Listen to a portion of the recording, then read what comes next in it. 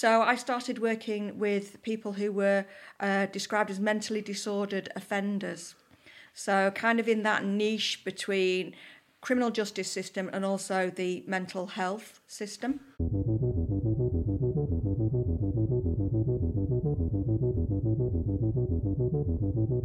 I worked predominantly with sex offenders, and I worked with sex offenders who had mental health problems, which may or may not have been related to their offending.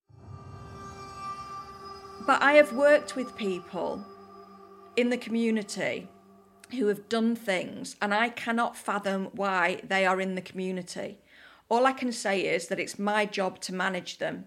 And, you know, the trick is always to be very, very cynical and keep an eye out for what could go wrong to make sure that it doesn't go wrong. So people can be managed. Whether they should be is a different question. He is somebody who, as an adult, impersonates being a 15 or 16-year-old child. And he's done this continuously in order to go and live in a foster home or in an orphanage. He actually pretended to be a missing boy from Texas. The boy that he impersonated had blue eyes. Frederick Bourdain has got brown eyes. And yet the family of this missing boy took him in. These are not the same boys. You know, it's clear that these are not the same boys. How can this be? And his family refused to have DNA tests done. Frederick Bourdain now says that the reason for that is that they had killed their son. And so they knew that he was an imposter all along. And he was actually telling me, I can still get away with this. I could still pretend to be a 14, 15, 16-year-old boy. I said, are your days of being a con artist over? And he couldn't tell me that they were. It turns out that I was being stalked from about 2009. I just wasn't aware of it. And I got a message on Facebook saying, hey, I've set up these websites in your name. So I've bought kerrydanes.com, kerrydanes.co.uk. And he was commenting about clothes that I was wearing. How does he know what I'm wearing? He's seeing me in my day-to-day life. I had never seen this man, so I was getting really quite paranoid, wondering who this guy was. You know, I'm in the post office. I don't know. I don't know who he is. I don't know whether he's behind me. Somebody tried to run me over when I was walking with my dogs. And he actually parked in a club that is at the bottom of my road. So he parked in an empty car park and he stayed there. And when I walked into the car park and I realised, actually, hang on a minute, we're alone. And I thought, no, I need to get out of here. He drove out very, very slowly. And then I found my cat dead. Yes. And I don't know how the cat died. All I can tell you is that the cat had been thrown over the fence and somebody had written Jill Dando on the fence. Right. Yeah. Okay.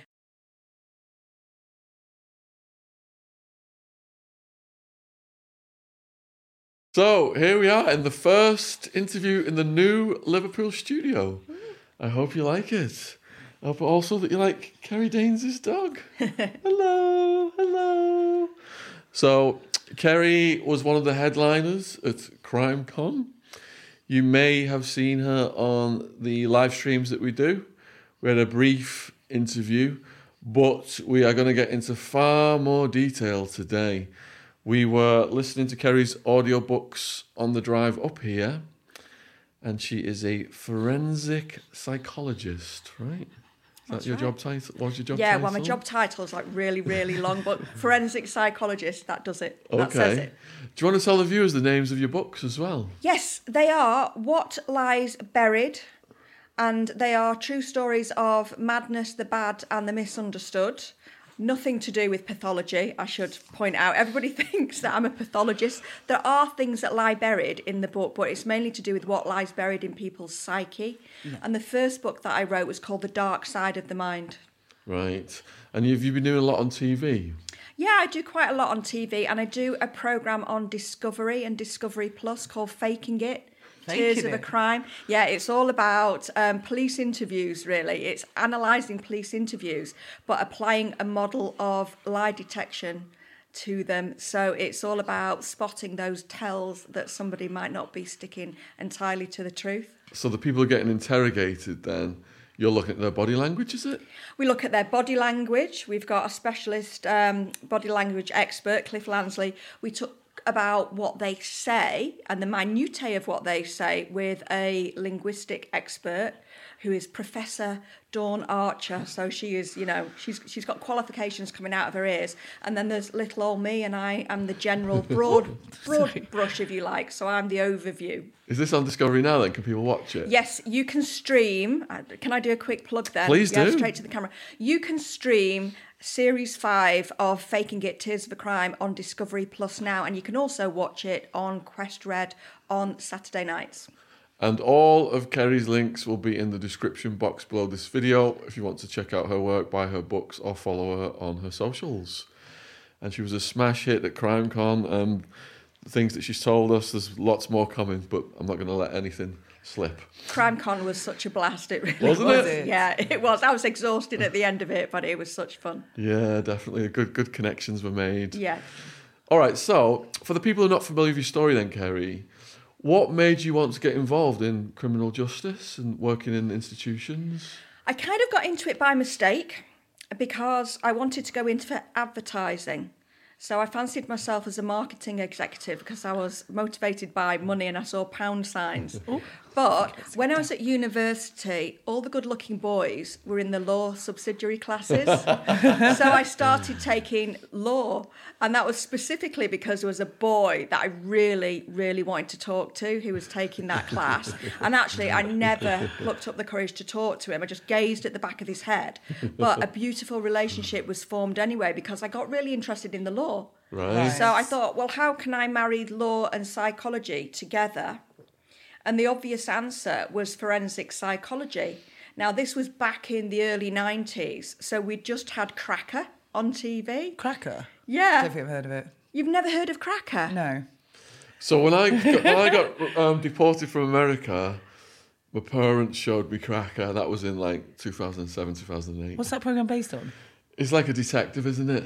Yeah, it's a forensic psychologist who works with the police, and this guy is all but psychic, basically. So he tramples all over crime scenes, in his shoes. Of course, he's an alcoholic. Yeah. He's played by Robbie Coltrane, got all kinds of personal problems. So it's this kind of tortured genius trope that you see all of the time.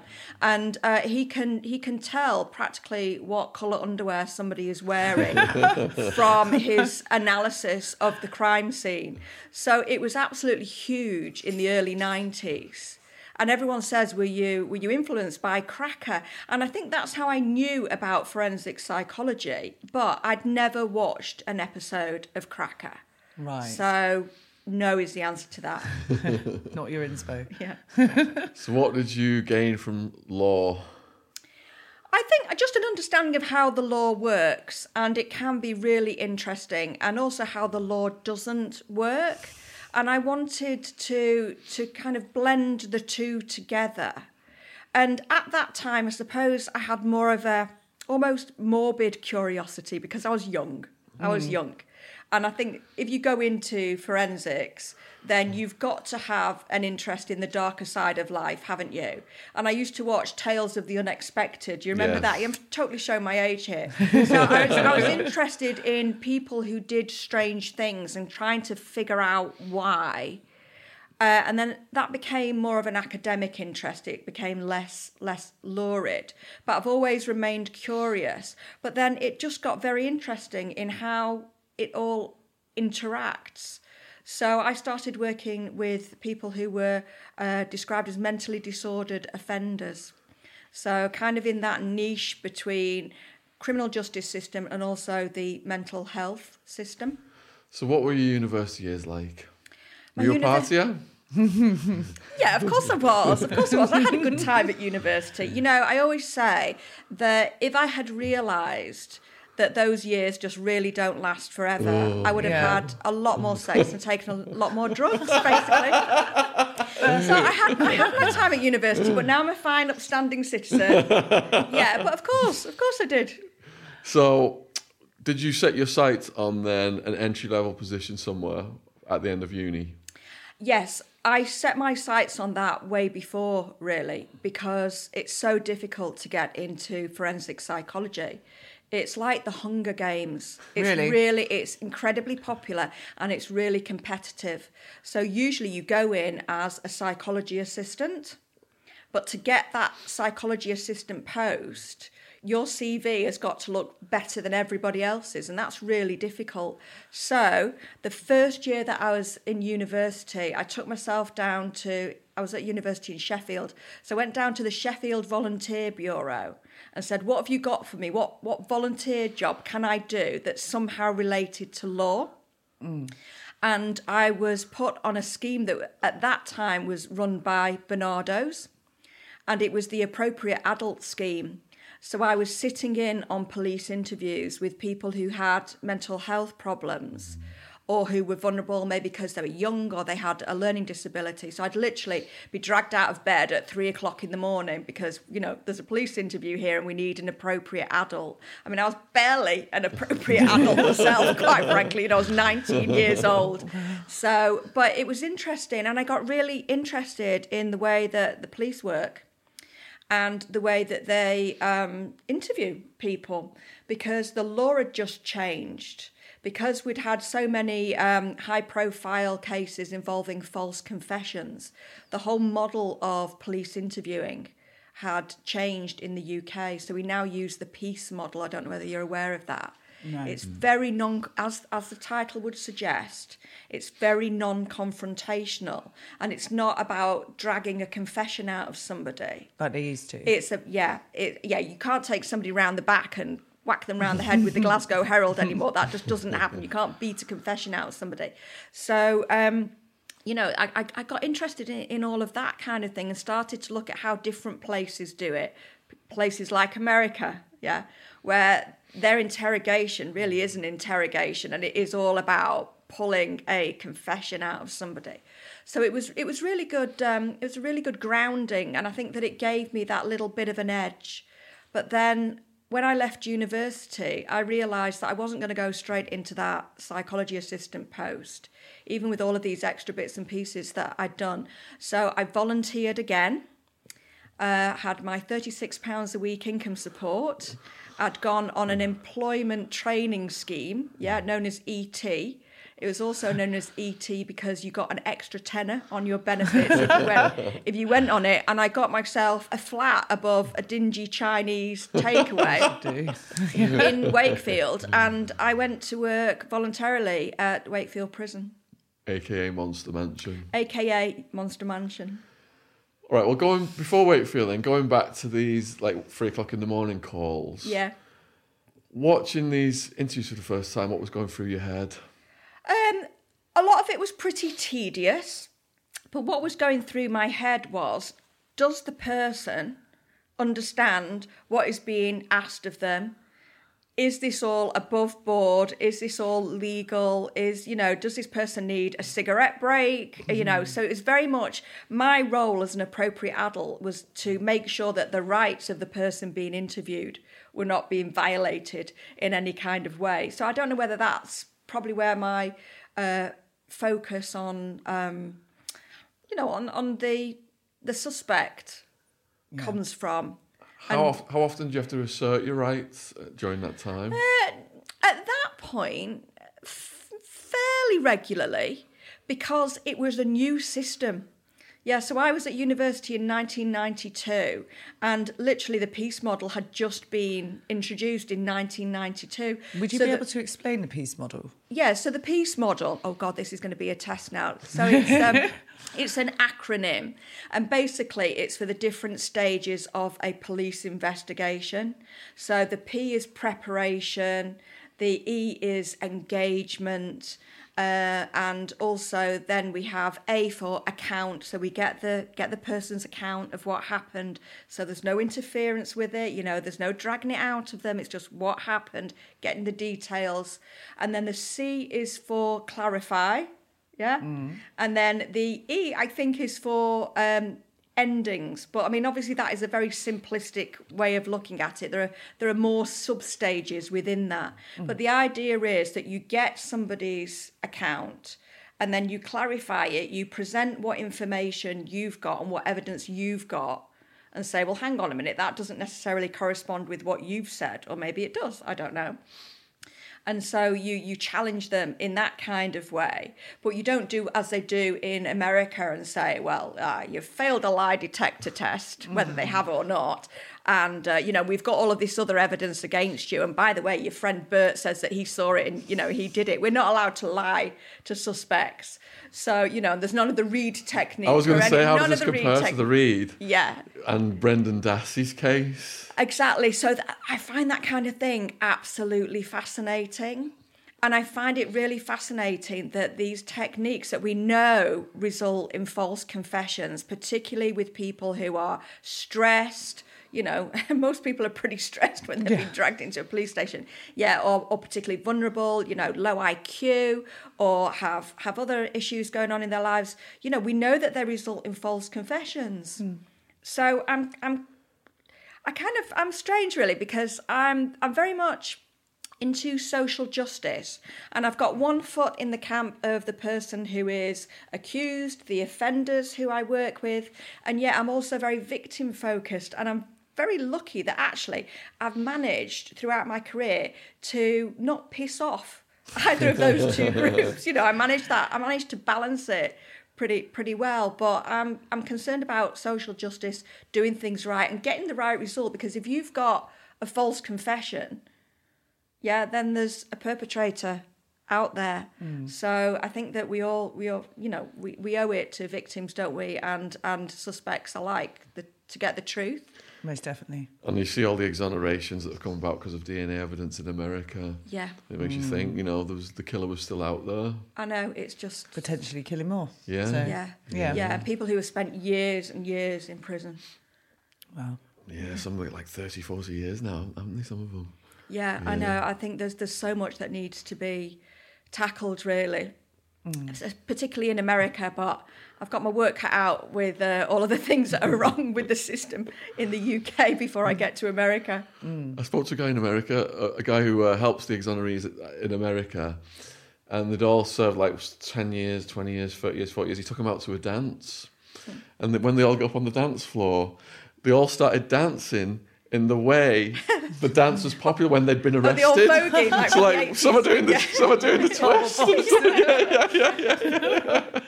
Wow.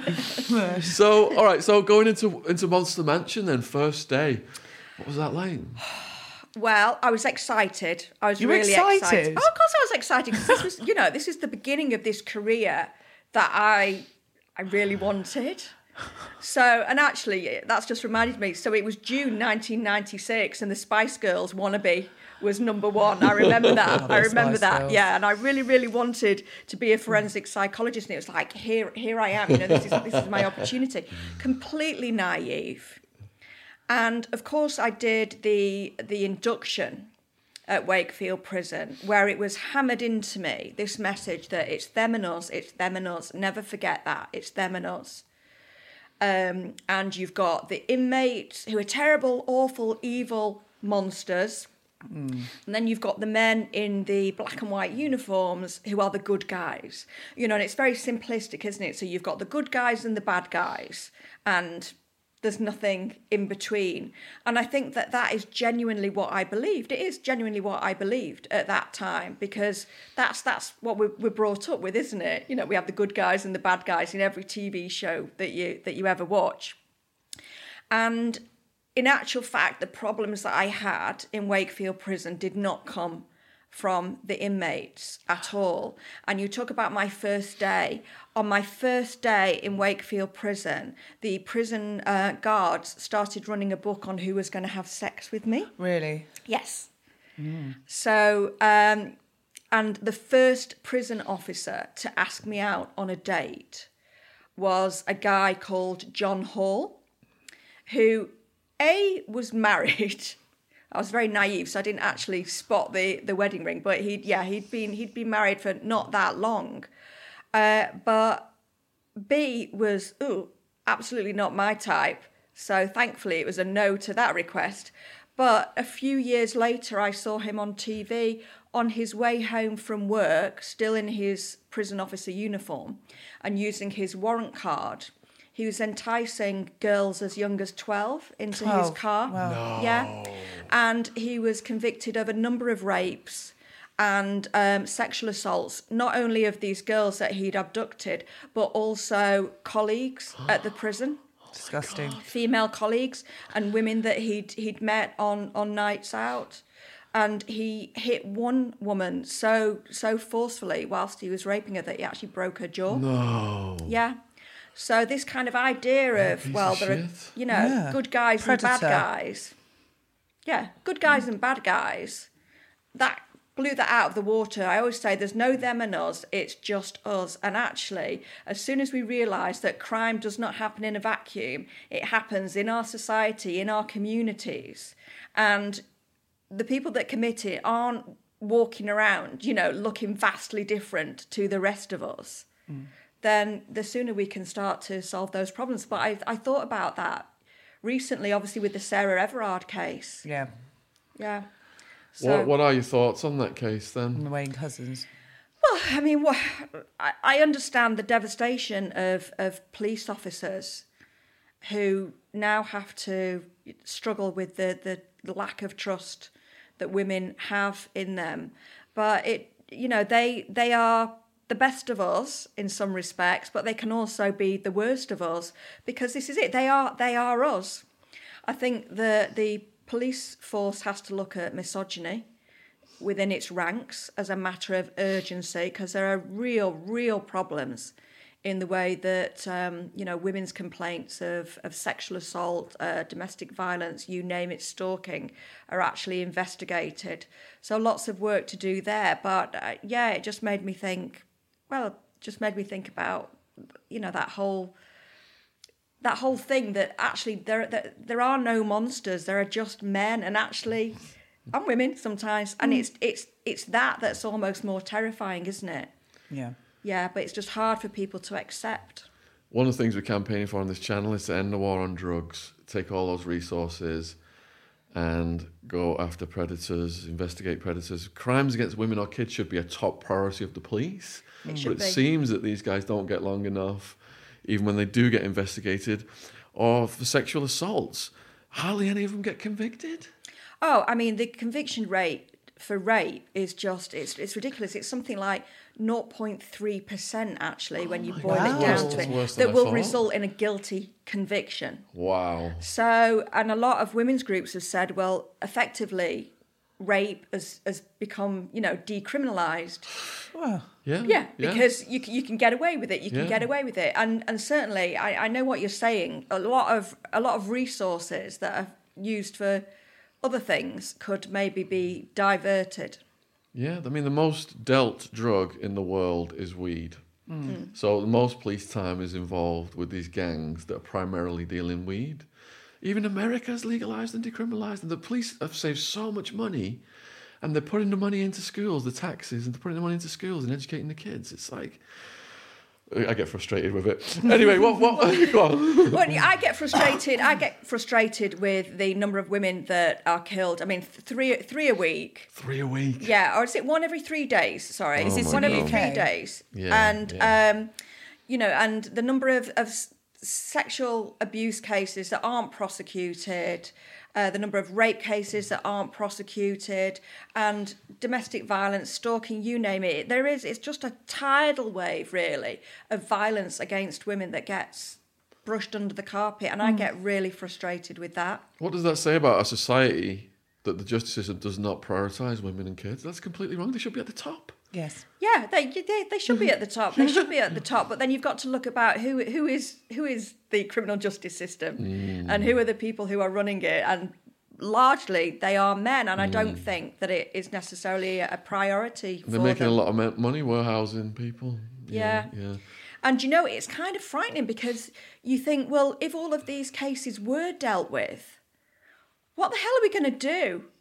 Yeah, with all of the people that would actually, there'd be an influx of guys into prison.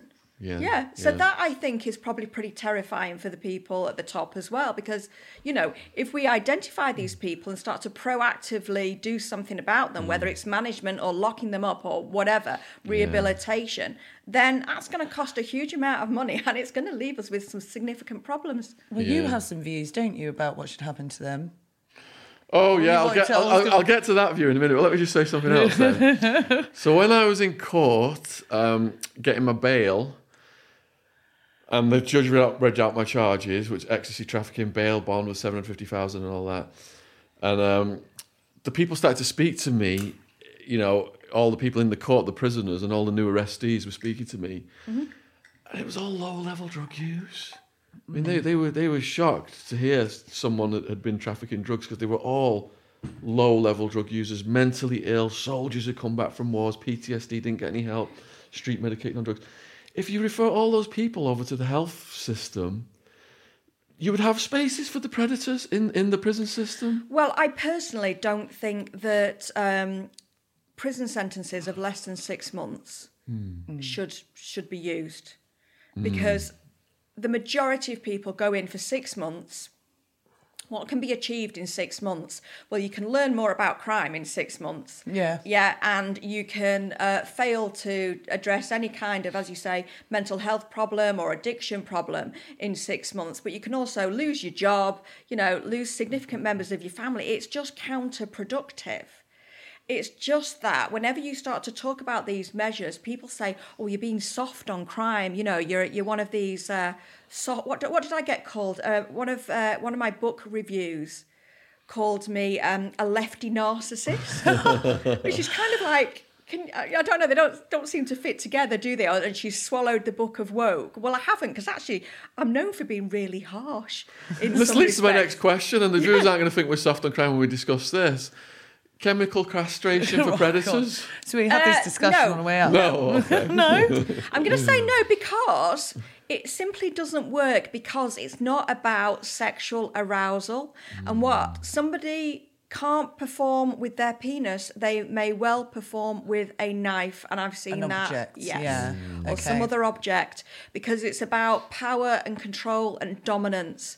So it can be useful for people who are very, very preoccupied and obsessed with sexual matters, but they are a minority, really. So what would you suggest?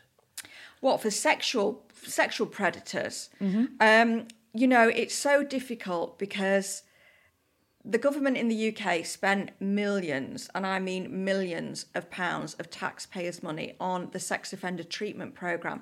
It was their flagship offending behaviour programme in the prison service and also in the probation service, places like Wakefield Prison. And it was a cognitive behavioural group program for sex offenders of all types. So you could be in a group as somebody who has offended against a child. You could be in that same group as somebody who's offended against an adult woman. It might be rape, it might be rape murder, it might be sexual assault. So a real mixture, yeah. So you can imagine what these groups became. And it was discovered that they were not having any effect in making these men, because they were all men, less dangerous. In fact, the opposite was true. There was a very small effect size, but nevertheless a significant effect size that showed that they became more dangerous if they took. Were they sharing information about their crimes? Well, I think various things were happening. So they were sharing information about their crimes, because at one point you have to sit, and it's called the hot seat. And you have to talk about your crime in very explicit detail. And then the other members of the group challenge you. And they are assessed on how well they challenge you. So, so it's in it for them to be seen, at least, to say the right things. While gleaning. Yeah, but what I would find is that people were saying, well, now I'm thinking about sex even more often, and now I've incorporated what somebody else has done into my sexual fantasies. So you can imagine, can't you? I mean, you'd hear things that, I've heard things running these groups that seriously I'd never never knew existed, sexual practices I never knew existed.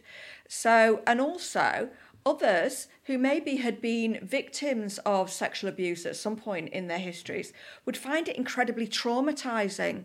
So they're listening to somebody describe in great detail how they've raped and murdered a child. Yeah? So they would then come away with trauma issues. Traumatizing somebody doesn't make anybody less dangerous. No. Yeah. And most of them would go in and, do you know what? They'd say the right things. They'd challenge people in the right ways. They'd express the right words. And then as soon as it's over and as soon as they're back, you know, in their environment, whether that's the environment of the prison, which is incredibly macho, yeah, and it's very much survival of the fittest, and it's incredibly misogynistic, or whether it's just back into, you know, their friendship group or whatever, any attitude, yeah, it's going to change right back, isn't it? So it's a pointless exercise. So we don't really know what to do with sex offenders. For me, I think it's about hearing people's individual stories, and I don't think there's a one-size-fits-all approach. So having these programs where everybody goes and does a group program and, you know, follows it like a kind of prescripted course is useful. Different people need different things, and sexual offenders are a really, I'm going to use a psychology term here, they're a heterogeneous group. What I mean by that is they're all different. And because they're all different, they're going to have different needs and maybe a different treatment approach. So what I've always tried to do is to work with people one-to-one. But unfortunately, that takes a lot of resources, doesn't it? A huge amount of resources, which we haven't got. And, you know, a huge amount of time. And it relies on the person doing that treatment actually knowing their stuff. Knowing their stuff and being skilled. And so I think until we start to invest in staff, then we're not going to get very far. But, you know, often, and even with serial killers, what it's all about is having people in the community that, you know, involve them, keep an eye out over them and make them accountable. Early on. Yeah. And I think some of the best things that I've seen are schemes like Circles. And Circles is it's circles of support and accountability, and it works with sex offenders who have maybe done their term, they're out in the community, and of course everybody will eschew a sex offender. Nobody wants anything to do with a sex offender. So what they do is they actually form a circle of support around them. So they've got people in their lives, but they'll say to them, like "Hang on a minute." AA? You know, Sorry? when you go to an AA meeting, I can visualise it, and they're all sat round on chairs. It's not literally a circle, but you know, there's people. So they have maybe a sponsor. Well, yeah, people, volunteers that come into this person's life, you know, will spend time doing stuff with them, so they're not isolated. But equally, are going to be saying to them, "Hang on a minute, there were 2 routes that you could have taken to the supermarket. One of them was past a school. Why have you done that?" Yeah, so it's actually putting the onus on that person to be responsible and accountable. So people who know what they are capable of, that, you know. It's that balance, isn't it, of actually compassion and support, which people think of as the soft approach, and accountability. It's when you get that kind of working together, I think, that you start to make progress. Yeah, you're gearing it to the specific needs and histories. Yeah. So as you said, it's stories that matter, and the story that affected me the most out of all of the podcasts I've done is a woman called Maya. It's Pure Evil Dad, if the viewers want to watch it on the True Crime Podcast playlist. So Maya's dad bred her to do those things to her, kept a diary, rated what he'd done, put what drugs he'd used on her in the diary. I mean, the cop who found this diary was reading it and threw up when he read this diary. So he gets arrested, and he knows he's only going to get so many years, the dad. He writes a letter to the judge mocking the whole process because he knows the judge can only give him so many years. And the judge said, "You're the most evil man who's ever been in my courtroom. But I know I can only give you this amount of time." Yeah, I mean, there's been so much discussion over the release of Colin Pitchfork, hasn't there, recently? What's his case? So Colin Pitchfork was one of the first people ever to be tried successfully on DNA evidence in the UK, and he had raped and murdered 2 15-year-old girls, so 2 separate incidents. And he was not given a full life sentence, a whole life sentence. He was given a term of, I think it was around 30, maybe 33 years. And he did that term. And actually, according to all reports, and I don't know because I've not met him, he, did very well, did everything that was asked of him, and expressed remorse, etc., etc. Had been working his way back into the community via open release conditions, open prison conditions, and he was ultimately released, about a month or two ago. And people were saying, well, should this be the case? And I feel that, well, if you've done your term, you've done your term. The problem there is that he was not given a whole life sentence. If I had been the judge, I would say, well, I'm sorry, that's a whole life sentence as far as I'm concerned, because some things are just too much of an assault, aren't they, on all of us, not just the girls and their family. I mean, it's kind of like an act of terrorism, isn't it? Yes. But I have worked with people in the community who have done things, and I cannot fathom why they are in the community. All I can say is that it's my job to manage them, and we have managed them, and they've been safe. So it can be done. And, the trick is always to be very, very cynical and keep an eye out for what could go wrong to make sure that it doesn't go wrong. And people are recalled into prison should there be any concerns about their behaviour. So people can be managed. Whether they should be is a different question. Mm. So what was the situation with your food then when you started at Wakefield? What was the situation with my food? Food? Yeah, you had an interesting encounter. I know what you're asking me about. Okay, well, it wasn't at Wakefield. It was actually, I'd moved at that point. So I was working in medium secure services, so forensic hospital services. And there was a particular annex to where I worked, which was, well, it was termed a rehab ward, but actually it was populated by 3 or 4 men who were probably never going to be rehabilitated and would probably just be leaving, to go to a nursing home or something at some point. And one of those men was an 80-year-old called Maurice. And Maurice was, he's very old, as I say, very arthritic, so quite hunched over, and he had a prosthetic eye. So I used to go there on Tuesdays and Thursdays, and I would have lunch with the nursing staff there and also these guys. But I hadn't been warned about Maurice. Now, Maurice had actually killed 2 women. He started out as an exhibitionist. He liked like a flasher in the park. That kind of thing. And, we all laugh at the flasher in the park, don't we? It's a bit of a joke for, the guy in the grubby rain mac. But this is what it can escalate to. He liked to see fear and shock on women's faces. So it was the shock factor. It was the shock factor. And he'd been diagnosed with sadistic personality disorder. So it was interesting because in all of his reports he said he is suffering from sexual sadism. He is suffering from sadistic personality. Well, hang on, he's not suffering. Yeah. His victims are suffering. So I always thought, what a load of nonsense.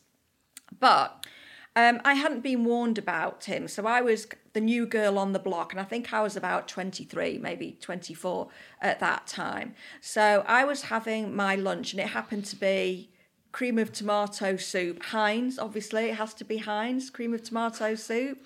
But of all the things that I could have been eating, and he came up behind me, and quite literally, in the blink of an eye, popped his eye out, and it fell in my soup. And of course, I didn't know. It's just a giant marble, if you think of it like that. But marble. I was splattered with blood. I felt, because that's what it is. There's an eye in my soup, and I'm covered in red. Your mind doesn't compute what it is. It's a marble with Heinz tomato soup, but I screamed the place down. And I remember looking at him, and of course he's got this kind of sunken eye at this point, but his other eye was studying me really very intently, and you could see that he was really enjoying the horror on my face. And so the nursing staff took him off, and they're like, oh, yeah, he does tend to do that. If he wants to get a bit of a shock out of people. He used to do it to visitors all the time. Would just pop his eye out, So, but he did it a few times because obviously, I was, he could get a rise out of me. It's probably not the right terminology to use, but, so eventually what I had to do, and I thought it was a really important lesson actually as a forensic psychologist, I just used to scoop his eye out of my lunch, and I just used to put it to one side, and then I just carry on eating. See, I'd pinch it. You wouldn't have it back. There are human rights issues with that kind of thing. Removal of people's body parts. Come back the next day on a ring. Yeah. Removal of people's body parts, even if they're just glass ones. Yeah, it's just not the done thing. So, and eventually he left me alone because he wasn't getting that response. And so I always talk about to trainees that putting the eyeball to one side, which is basically your more rational side, talking your emotional side down off a ledge, really, and you have to do that all the time as a forensic How many times psychologist. did he do it to you before you were able to just pop it to one side and not shock you? About 3 or 4. Yeah, about 3 or 4 before he started to, Yeah. I used to blush. I'm a redhead, so you can imagine. So I just go bright red. So I've kind of perfected the poker face a bit more now. It's something that you have to learn if you want to survive in forensic psychology. But I've seen some psychology assistants go by the wayside when confronted with naked men from behind curtains or body parts and you name it. Wow. Is that very common? Fairly common. Fairly common. I mean, when you I worked predominantly with sex offenders, and I worked with sex offenders who had mental health problems, which may or may not have been related to their offending, most likely not. And with people with learning disabilities, I remember that there was a guy, and he was about 6'5", and he was hugely overweight as a result of probably medication and bad hospital food, and he used to hide behind curtains in the day room, and it was like fooling nobody. You've got this huge mass behind. It's when you see kids play hide and seek behind it. Exactly. So it's like you see those cartoons with a python that's got a bowling ball in its stomach. It's like it's pretty obvious. So you just keep your eyes up, because he'd be naked behind completely naked, and he's waiting for you to go past so that he can jump out. So you'd see him and you'd just say, right, excuse me, get to your room, please. And you just keep your eyes upwards, so you're not seeing anything that you don't want to see. But I've seen him jump out at a few newer staff members, and they've not always lasted the course. No. Yeah. Wow. So 2 of our guests recently have brought up that thing about the flashes. John Wedger, Corinne Hutz about the trajectory of them ending up becoming killers and doing really, much more serious. It's about the bar dropping. Yeah. Yeah, I think there are so many red flags that get ignored. It's ridiculous. I was reading yesterday about a guy who wasn't given a prison sentence and wasn't given any form of rehab or anything at all, really. It was just off you pop. And he had beaten his girlfriend and also strangled his girlfriend. And we know that strangulation is a massive red flag. It's a massive predictor for future fatal violence. It's actually a massive predictor in the US of gun violence. So, it's like, well, hang on a minute. What more do you want here? You can see what category of offender he's falling into, and nothing is being done about it.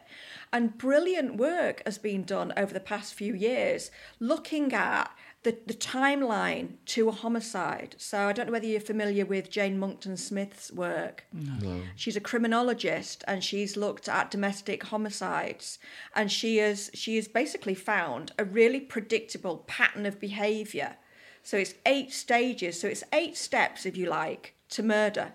Okay. Yeah. And I can't remember all of them, but they're, it's there. It characterises so many of the domestic homicides that she looked at, and she looked at, nearly 400 of them. So we now know what precedes a murder, but yet we don't intervene to stop it becoming a murder because of all kinds of reasons. It can be that, police are just badly trained or not sufficiently trained, or they're overwhelmed, they're overworked, bits of information aren't connecting. I don't think that it's that they don't care, it's that they don't know these things. But there's so much knowledge out there, we should be preventing more crime than we are. And I always say that preventing crime, I'd rather somebody doesn't kill somebody and doesn't end up in prison. Definitely. Yeah, from the victim point of view, but also from the offender point of view as well. Nobody profits, do they, from it? So yeah, I don't know why we don't do better. We need more people like you in charge of government policy. This is the problem, isn't it? That the government don't listen to experts. And I know that we're all meant to be really tired of experts, aren't we, at the moment? But there's a reason for that. Again, I'm going to go back to when I was at Wakefield Prison. So, 1992, around that kind of time, I went into university. Then I was at Wakefield Prison 1996. And what had been happening in this time is we'd had the Bulger killing in 1992, and both political parties were kind of competing with each other as to who could be seen to be the toughest on crime. And that's what wins votes. And now all of these years, down the line, where are we? 2021, this is still what political parties look at to win votes. Well, we're being tough on crime. We're being really, really tough.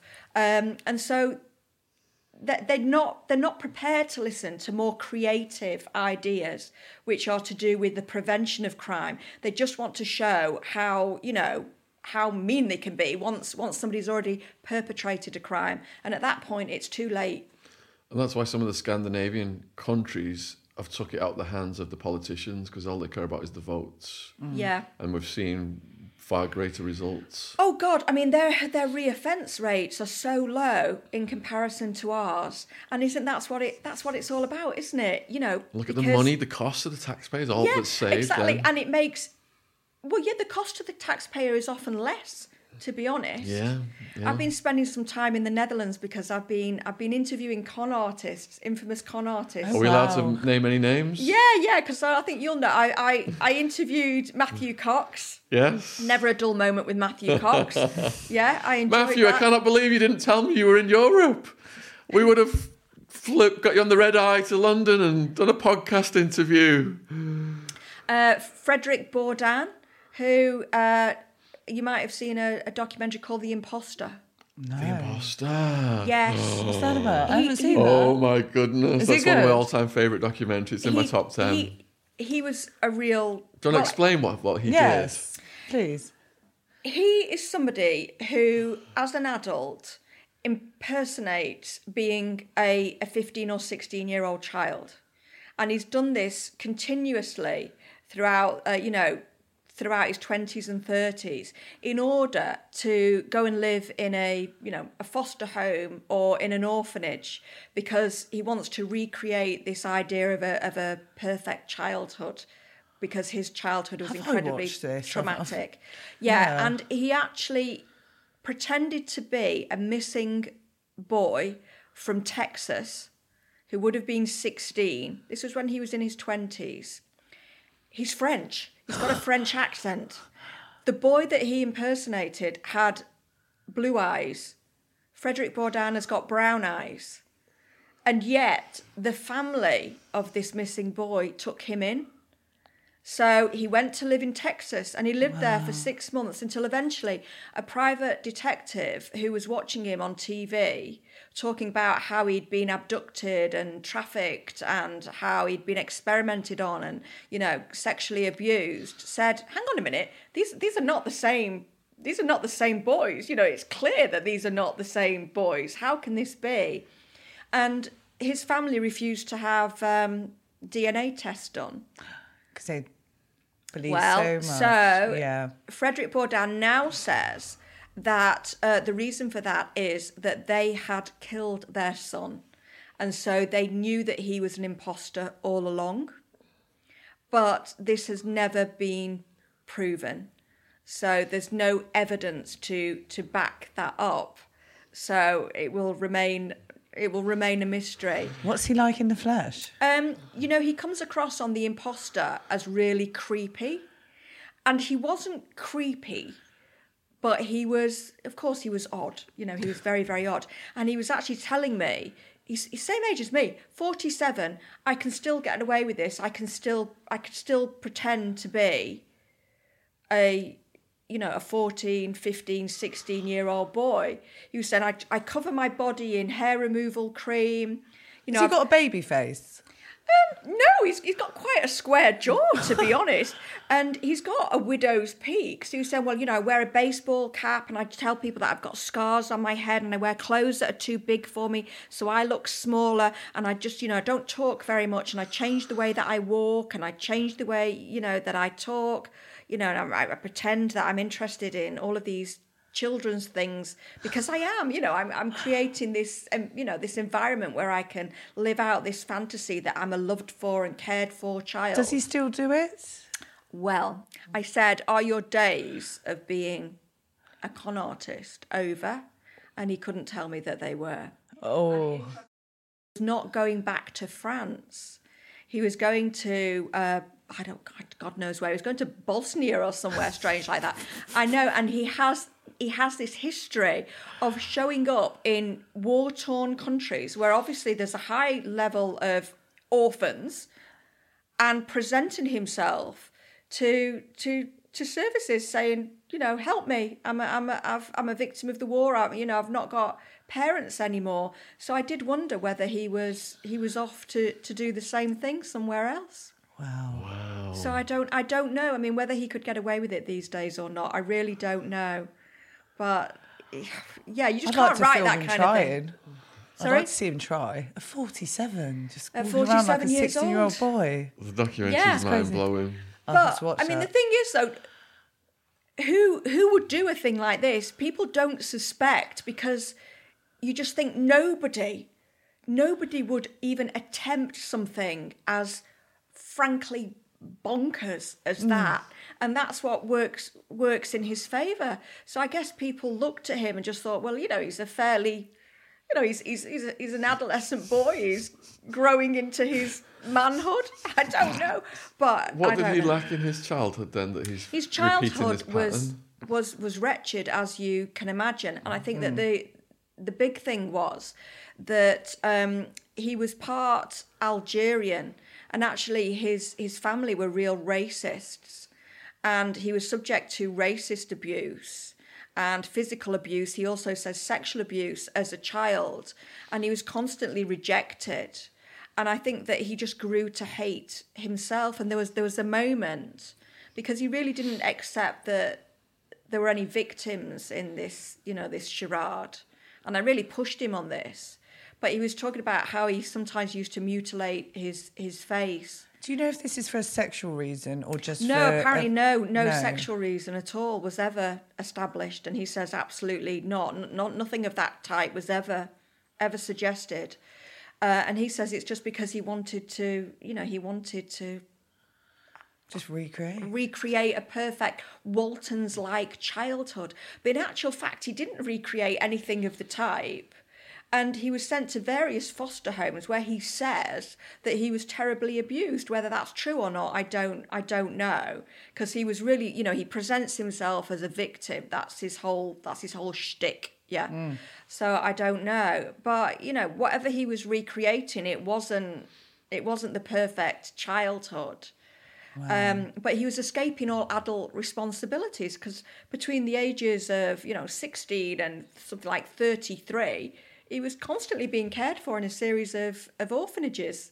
So he didn't have to get a job and get a place to live, pay the bills like everybody else. It's one way to do it. Yeah, but he just said, I really hate, it's really difficult to be me. I hate to be me. So he's got real identity issues. And he was saying, I'm not a con artist. I'm not a con artist. But where is that line between being really emotionally needy and clearly struggling to function as an adult and being a con artist? I think that at the point at which you're infiltrating people's homes, pretending to be their missing child, you're into that territory, aren't you? Definitely. Yeah. Do you want to explain to Jen who Matt Cox is and how it went with him? Oh, so Matt Cox is somebody who defrauded the Bank of America out of something like, was it $55 million? And basically his whole thing was mortgage frauds. And a lot of it was about creating fake documents to support a fake ID, basically, that he could take mortgages out on. And actually, he's a great artist, and so he used those artistic skills. But he's also, I mean, how would you describe him? You would like to interview Matt Cox. Really? He is a talker, very charismatic, very smooth. I don't know about smooth, but he's definitely he's charismatic. You see through people more than most, I think. Oh, do you know, it was funny. He said to me, you know, I've got on the phone to my girlfriend and said, you know, this chick doesn't like me. This chick doesn't like me. And actually, I really enjoyed the time that I spent with him. But there were parts of him that obviously I don't like. And he will say himself, you know, well, he actually introduces himself as, hey, I'm a psychopath. Does he? Yeah. Have you done the psychopath test with him? No, No, I did not. I did a short Zoom with him, I think. Yeah. No, he's actually not being he has not been diagnosed as a psychopath. And he has got certain traits that you would associate with that label. And yes, he's got the superficial charm, and he's incredibly manipulative. He can be coercive. But I said to him, you need to be careful, really, what labels you apply to yourself. And it's kind of almost as like he's now got this this brand as this guy that has, you know, pulled off these amazing, audacious cons. So what was it he was doing? So Mortgage it's mortgage fraud. fraud. Yeah, but how? Yeah, mortgage fraud. Multiple identities. So he'd go through, get all these different mortgages. How many properties? He'd get multiple mortgages on the same property at the same time in a fake identity. Oh, wow. And multiple fake identities. So Yeah. he'd just move around the country doing this. And it wasn't exactly victimless, but because he wasn't holding somebody up at a bank, he views it that way.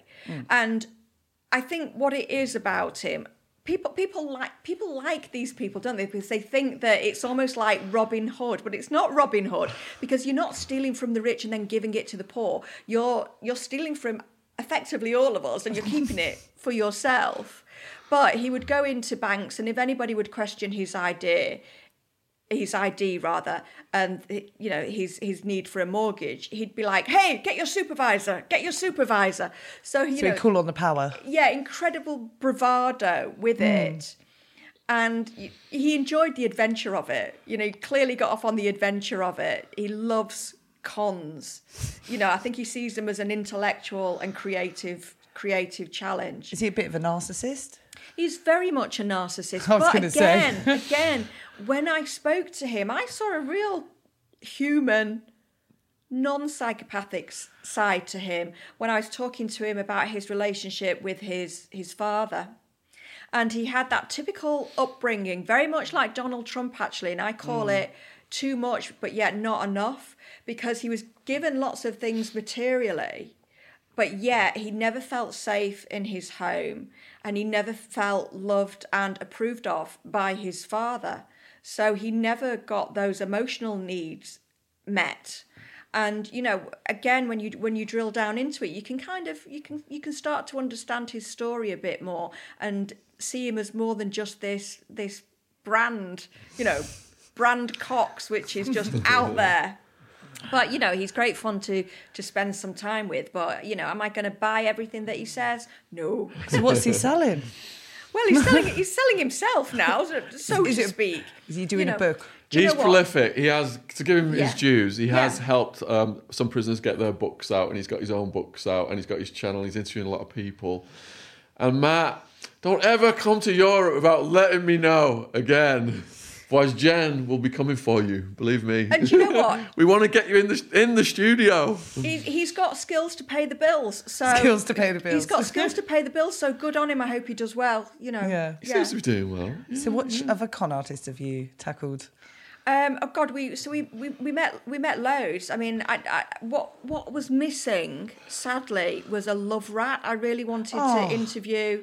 What's a love rat? A love rat. So somebody who had several wives, maybe. Yeah, creates a relationship with somebody in order to fleece them of their money. Because that, I think, would have been really someone with a lot of relationships, really going around the country fleecing women, lying about their. I interviewed a woman who'd been fleeced, and she traced it back to a kid out of Africa, and she was very wealthy, and she went out there and spoke to all the kids who were doing the fleecing, and said, "Why are you doing this?" And they said, "Here's how we grew up. We got no jobs. We got no money." And she built like a business college for them out there for them to get to stop fleecing people. It was an amazing story. This is it. This is the kind of thing that I support. I'm very interested in the psychology of con artists, and again, I suppose it goes with my fascination for understanding deceit and liars and deception and all of that kind of thing. But what I've been amazed by is how they achieve this kind of almost celebrity status, which of course I don't approve of, but just how really skilled they are. I can see why they're called con artists. Well, their whole life becomes that lie. Well, yeah, but I mean, they are really skilled. You know, there's one guy that we were talking to. We did lots of tests on him in terms of his emotional intelligence, his ability to read facial cues and et cetera, and he was functioning higher than CIA operatives. Wow. Yeah. So this is it. You can use these skills for good. You can use these powers for good. They just need to be channeled in the right direction. Did you interview that one they made the movie about? Who's he did get hired by the CIA, I think, or he got hired by the US government. That was the Catch Me If You Can. Yes. No, I've not met him. Okay. No, but I've met a few guys. I met Christophe Rockencourt, who was a French guy who, when he was homeless, actually managed to. Are you being distracted by my beautiful dog? I got dogs when I was being stalked, and I got really big dogs. As you can imagine. What breed? Chow Chows. Oh, really? So same colour hair as me. So quite often we would win the dog that looks most like the owner competitions at local fairs. Yeah, but really big 8-stone Chow Chows I've got. But then I lost one, and I thought that I really needed to downsize. So I've ended up with him, and he's not going to be a great deal of use in terms of security around the house. But So are you able to talk about your stalking? Yeah. Okay. How did it come about? Well, you'd think, wouldn't it, that it would have come about because of my career in terms of, working in hospitals and prisons. It didn't. It came as a result of appearing on television. So I started appearing in crime documentaries as a talking head. And it's just amazing, isn't it? Just putting yourself out there, even on quite a small scale, just attracts people. And it turns out that I was being stalked from about 2009. I just wasn't aware of it. And how, do you know how it started? Well, apparently this guy says that he'd written to me to say, I've seen you on TV, and can you give some advice to my daughter? She works in probation or something. I don't know, because I get literally hundreds of these letters. So I probably did write back to him, or somebody that works for me probably wrote back to him. And then the next I knew about it was in 2011. And I got a message on Facebook saying, hey, I've set up these websites in your name. So I've bought kerrydanes.com, kerrydanes.co.uk, etc.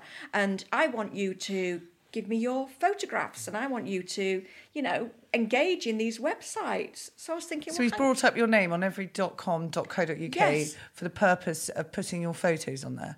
Who knows? For running a website... Yeah, a website for me. So I'm a forensic psychologist. I am not Britney Spears. I don't need OnlyFans. I don't need this. I mean, I have actually got a website at the minute, which I'm kind of in two minds about whether I even need to keep or not. But this is not what I need in my life. No. So he was told very politely, thank you. However, sorry, I don't want to engage in this. And if you've bought web domains, I will pay you whatever you've paid for them. So a web domain costs what, about £25? If that. Yeah, if that. So he wrote back, well, I don't want to be psychoanalyzed by you. So very strange, immediately very strange. And these web domains, I want £3,000 per web domain. Well, on your bike, son, because you're not going to try and extract money out of me. Now, that is clear blackmail, I think, because he was actually saying, I can put whatever I want on these websites. You know, I can do whatever. And he'd actually managed to get hold of some personal pictures from my Facebook. So that was my fault, because I'd obviously not set my security levels high enough. And then he started writing on these websites. But he was writing, Kerry Danes isn't a qualified psychologist. So he started a hate mail. Yeah, website. every case that she's been involved with needs to be, you know, re-looked at, and, you know, all these cases that she's been an expert witness for need to be reopened. And then things about Kerry Danes has got huge boobs and, you know, this, that, and the other. Well, yeah, okay. We can see that, and really it doesn't need to be put on a website. But then he started to write increasingly odd, increasingly sexual things, and he was commenting about clothes that I was wearing. So he'd say, well, that pair of jeans, you know, doesn't suit her that she was wearing. And I'm thinking, well, hang on a minute. I'm a talking head on documentaries. I'm not a talking bottom, yes. So how does he know what I'm wearing? He can't have possibly seen this on television. So you would only be filmed sort of from the and I waist up. And these are not the clothes that I'm wearing on TV. So clearly he's seeing me in my day-to-day life. And when I went to the police, now bear in mind how many times I've worked with the police. I've got friends in the police force. And it was like, well, is this actually stalking? We're not sure whether it's stalking or not, because this was 2012 and stalking hadn't been defined by law at that point. You know, it might be harassment, we're not sure. Well, we'll send somebody round to talk to him. So somebody goes round to talk to him, and again, that's put on his website. I told the police officer that came to see me, yes, I know Kerry Danes' address. Yes, I know where she lives. But they obviously don't see me as dangerous because they've only sent one police officer. And I told the police officer that Kerry Danes must think he's a psychopath. I'm thinking, what? Right? So it basically carried on. I didn't get any help, and I had to take him to civil court to have these websites taken down, because people were actually writing to him thinking that he was me. So can you imagine? I do so much work with solicitors. If they'd have emailed something confidential to him, you know, it just doesn't bear thinking about. So it cost me £60,000 to take him to court, to have him told that he had to take these websites down, because the police would not arrest him for stalking at that point. And to cut a long story short, I had never seen this man, so I was getting really quite paranoid, wondering who this guy was. You know, I'm in the post office. I don't know who he is. I don't know whether he's behind me. You know, I'm coming home from work. I'm working with really dangerous people during the day, and then I'm coming home from work, closing my curtains. Home. Yeah, and feeling scared and buying huge, great big dogs so that I feel more protected. See, that is a concern of mine and my privacy concern of stalking. I've been stalked before, so I'm still continuing. Yeah, it's well, talk to me about it, because I kind of took it on as a bit of an issue, because what I did was I stopped appearing on TV programmes. This guy did not go away. Yeah. So bearing in mind that I'd taken him to court, it was the first time I'd ever seen him, by the way. I walked into court, sat down, then he walked in, and I realised it was the same guy that had been sat almost next to me in the canteen downstairs, and I wasn't aware of it. He was sitting literally behind me, so that we were back to back with each other. And he said in the courtroom, oh, well, I was upset with her, but, you know, I'm done with her now, I'm done, as if we'd had some sort of relationship. But anyway, he reared his ugly head again, started writing to me in 2016. he was going to take me to court. All right, this is hilarious. For an unpaid bill of £26,000, he had charged me for his time in stalking me and his time in creating the website. He'd even, and this is hilarious, he'd even charged me £500 in travel expenses. Yeah. What is going through that guy's head? Is that mental illness? Definitely. Do you know what? No, it's entitlement. Yes. And I think that we too often jump to mental health problems as an explanation, and I think that it's really unfair on people who have mental health problems. It was entitlement, and I actually Maybe he was found spoiled out as a child or something and had that mentality of, and stalking. I get that quite women worried about it. should jump to his, Beg to his needs. Play to his needs, exactly that. And it turned out that he had been warned for harassment of somebody else, so he had a history of this, and a few things happened. Basically, to cut a long story short, I felt that somebody tried to run me over when I was walking with my dogs. And they stopped the car and I looked at them and I thought, that really looks like that guy who was stalking me. But I saw him once in court and this was a couple of years ago. So why is that? And, it was really strange. And actually, I followed the car because it was going down the road, which was a dead end. And I thought, well, you've just nearly taken my dog out. I'm not shy. I was going to give him a piece of my mind. And he actually parked in a club that is at the bottom of my road. So he parked in an empty car park and he stayed there. And when I walked into the car park and I realised, actually, hang on a minute, we're alone. And I thought, no. He doesn't live down this road. There's no event going on here. I need to get out of here. He drove out very, very slowly. And I think that I was so used to being very logical and not going with my gut emotion that I took down the number of his car. But then I thought to myself, no, I'm being paranoid. It's been years. So, that gut instinct, it's there for a reason, isn't it? And then I found my cat dead. Yes, and I don't know how the cat died. All I can tell you is that the cat had been thrown over the fence and somebody had written Jill Dando on the fence. Right. Yeah. Okay. Now, the cat did not choose that time to evolve, grow a thumb and write on my fence. So it was at that point that the police took it seriously.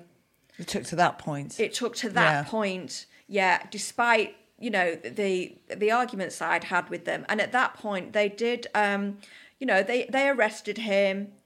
They basically said to me, oh, he's just a sad, inadequate man. Well, hang on a minute. He's having a massive impact on my life here. And they took his computers off him, but they said that they didn't have the resources to look at them, even though he'd admitted that he held extensive documents relating to me on his computer.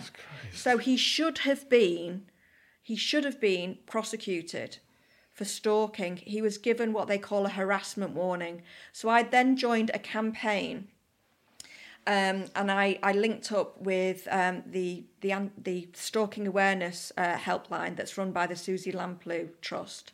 And I joined a campaign to basically get stalking taken more seriously. And now the police are not able to give a harassment warning because it's pointless.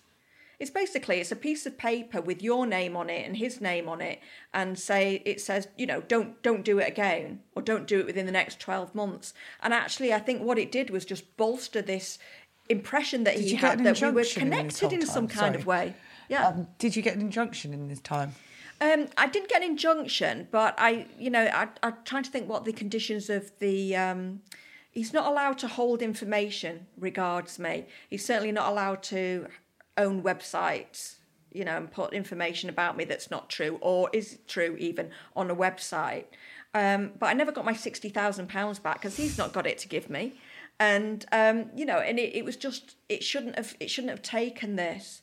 And actually, I was doing my mental arithmetic because I'm a forensic psychologist. Well, he's a stranger. I'm more likely to be killed by a stalker who is a current or former partner. He doesn't fall in that category. But I shouldn't have to do calculations about whether I'm going to be murdered or not. The police should be taking action.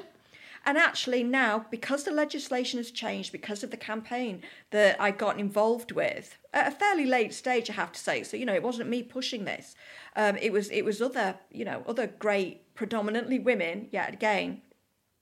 Now I know that I've got the law to back me up. Should he raise his head ever again, then there are certain things that the police have to do, and they have to justify why it's not stalking before they treat it as not stalking. And also they have to, they have to put in protective measures now. So that has to be at the forefront of their response.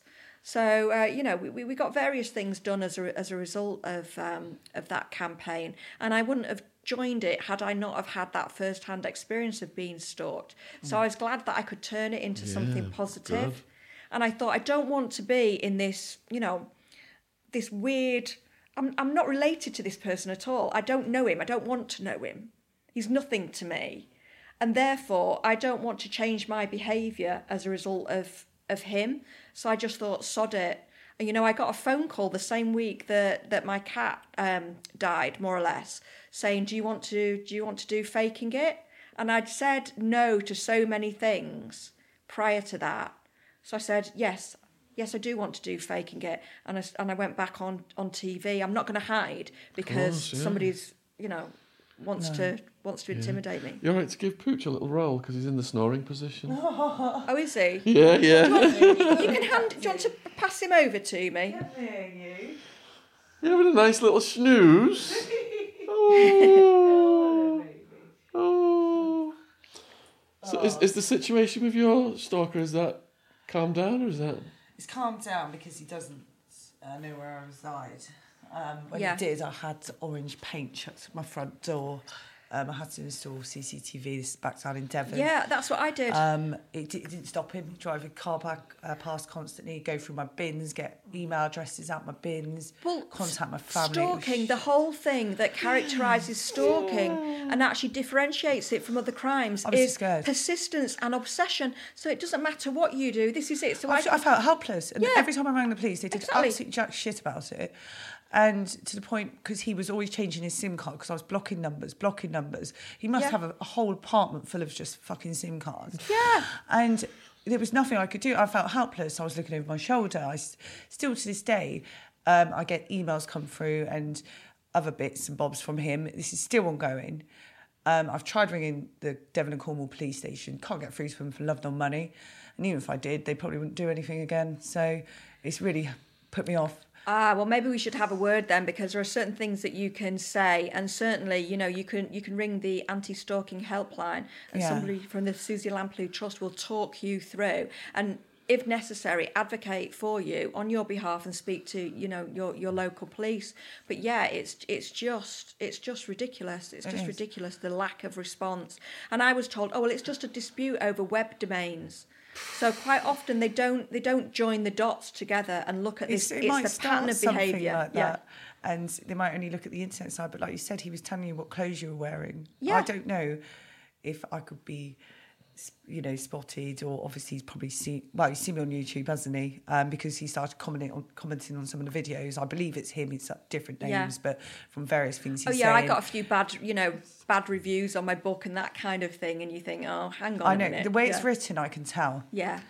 Because it's been ongoing for 3 years now. I want to say 2-3 years, and it got really, really bad at one point. And it just really annoyed me. This, the police said, he's just a sad, inadequate, a lonely man. Well, I don't care. That's not an excuse. Doesn't mean that you can impact me. Come sit on me. There you go. He matches your suit. Oh, it does match my suit.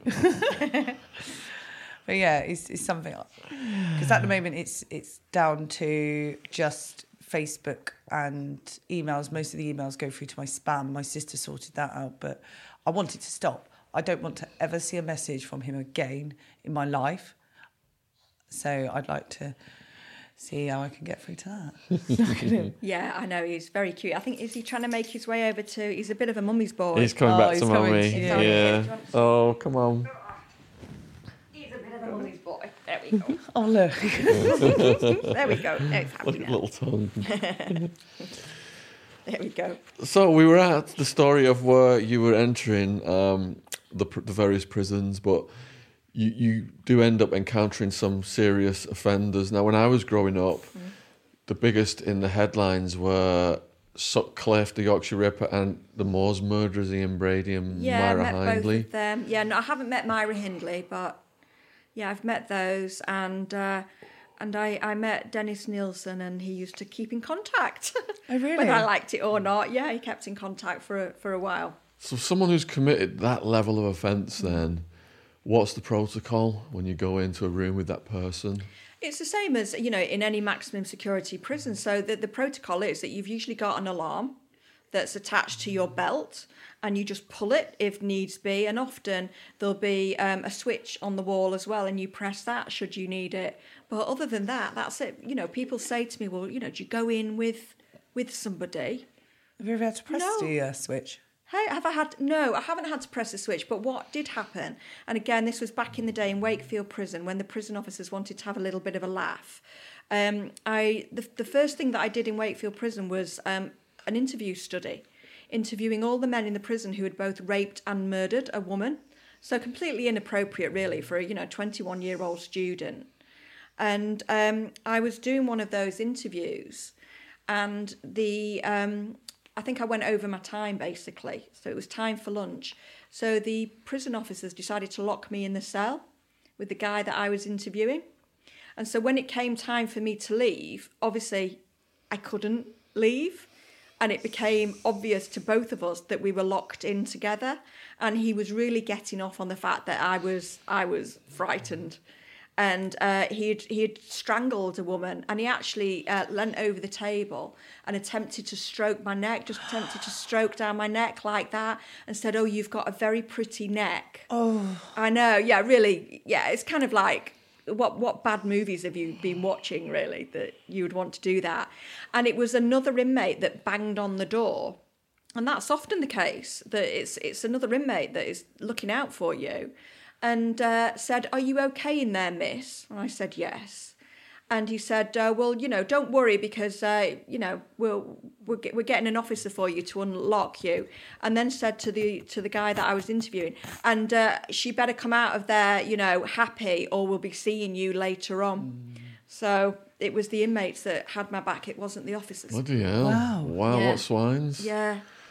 So when you were sat down with Nilsson, then, what was your goal when you were interviewing him? Well, Dennis Nielsen actually used to phone me. Yeah, so there was no reason for him to phone me other than he had seen me on a documentary, and he wanted to make sure that should I appear in any documentaries regarding him, that I got my information right. Oh, I see. Yeah. No, he was a big complainer. He was very, very bitter, and he could complain about literally anything. And he was quite happy to talk about himself. He was quite happy to talk about his offences. And actually, it wasn't something that I wanted to encourage, because, as far as I was concerned, it was just Feeding his ego. Rehearsing. Yeah, it was just rehearsing this fantasy, to be honest. So it wasn't something that I really wanted to get involved in.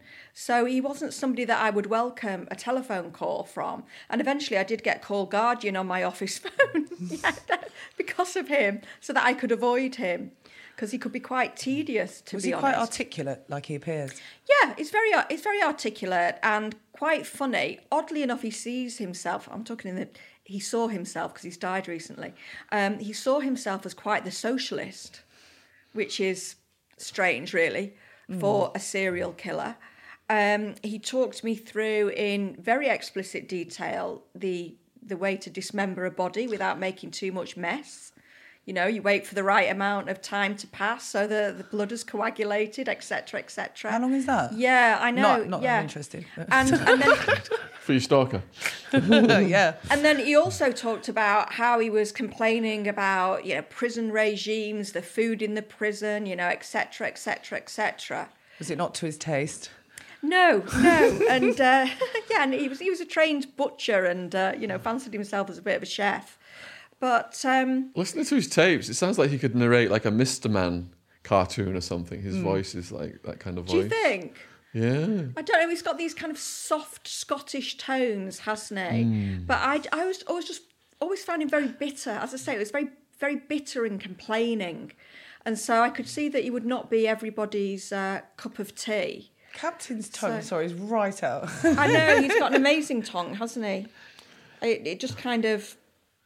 I don't know how it fits back in his mouth. Yeah.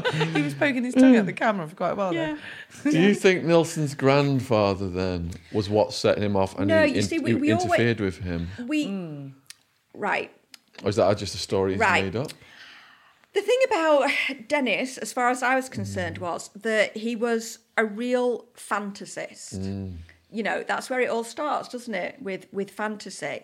And actually, he fantasised a lot of episodes from his past. So I don't know whether they were true or not.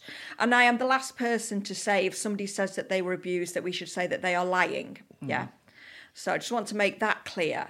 So I think what was more significant is that he talked to me about how he was bullied at school because he was very effeminate and he didn't feel that he could come out as a gay man in this, you know, this Scottish fishing village because it just wouldn't have been accepted.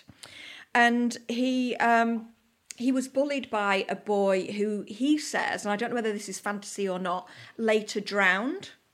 And he saw him, which wasn't uncommon actually in this, you know, it's a fishing village.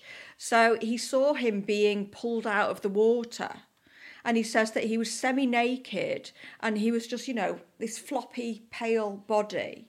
And he saw him and he was sexually attracted to him. But also he suddenly felt powerful because this boy could no longer bully him. And he said that he started to think about how this boy's body was going to be attended to by nurses and would be dressed and, you know, put in a coffin, etc., etc. And that the boy had no power over that, had no say over that. He was going to be completely passive. And so that started then to inform his sexual fantasy. And he says that he used to look at his brother and molest his brother while his brother was asleep. Yeah. And he said that he started being interested in dead bodies. So he saw a picture that he found very arousing. It was called The Raft of the Medusa. And it's the scene of a shipwreck. And there is this, you know, this gorgeous bodied young man that's clearly been pulled out of the water. And you don't know whether he's dead or not, but he's certainly not in the best of states. And he says that he used to look at this part of this picture and that, again, would inform all of his sexual fantasies. Then he would start to, you know, put flour on his face, put talcum powder on his face and look in the mirror and he would pretend that he was the dead body, yeah? So the development of necrophilia isn't something that happens literally in a moment when you see your grandfather in a coffin. Whether that contributed to the development of it, I don't know. I know that Brian Masters suggested, you know, at the moment that he was shown his grandfather's corpse, unexpectedly by his mother, although this was kind of, you know, this is what they did back in the day, that love and death were fused in his mind. But that's, you know, no offence to Brian Masters, because his book is absolutely fantastic, but that is cack psychology, yeah? So it's not the case that, you know, you don't become a serial killer like that.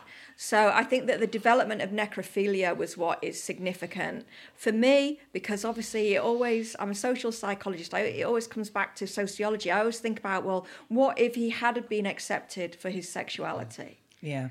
What different trajectory might his life had taken? But I think that's what I found interesting about him.